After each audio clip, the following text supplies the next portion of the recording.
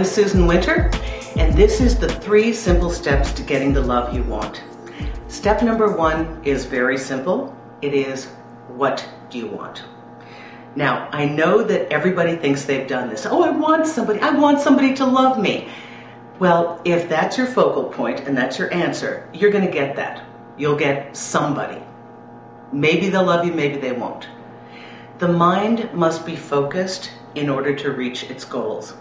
And it's imperative that we use a term to explain to our mind what it is we would like to draw to us and to what we would like to put our attention on.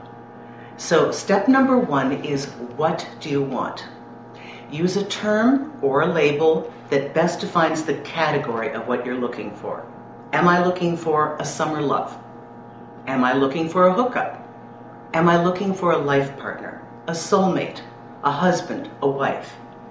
Use a term that most correctly describes the totality of what you'd like to experience. Then add a sentence that qualifies and defines that, how it's either similar or different than that term. For example, I had a girlfriend who called me on the phone and made the big announcement, Susan, I want a lover. Okay, I know her pretty well. So I said, well, what do you mean by that? And so she screams at me, a lover. You know, my mother used to do this when we were in Europe. Didn't speak the foreign language and would scream more loudly in English as though people will understand it. And I said, well, I get that, but are you talking about, is this the guy that sends you a text at 2 in the morning? What's up? You home? Or is this a fellow that sits down with your family for a Sunday dinner? Now it pushed her to get clear. And she said, well, the latter, I would rather have that. And I said, sweetie, that's called a boyfriend. Somebody who is more involved in your life. Now here's the thing, you can change these categories and alter them a la carte as you see fit.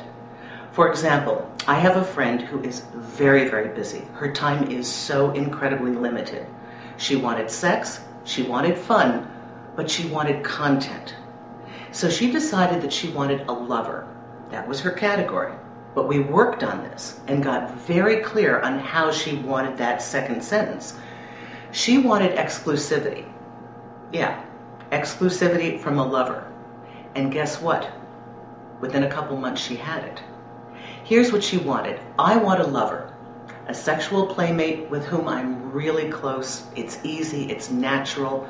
We see each other socially, go to the movies, have dinner, talk on the phone, and we're exclusive. She got everything she wanted. True, the category may seem different to you, but to her, in her mind, that made an absolute clarity in her focus.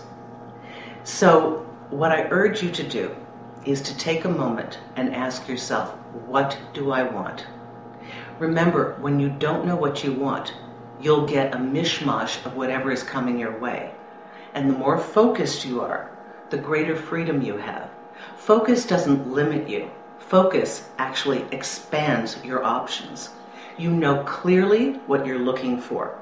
And rather than being thrown off by a partner that appears to be what you want them to be, and then you try and superimpose the qualities you want into the lovely exterior, now you're actually very clear and your mind will attune you to the very thing that you've said that you want and you need.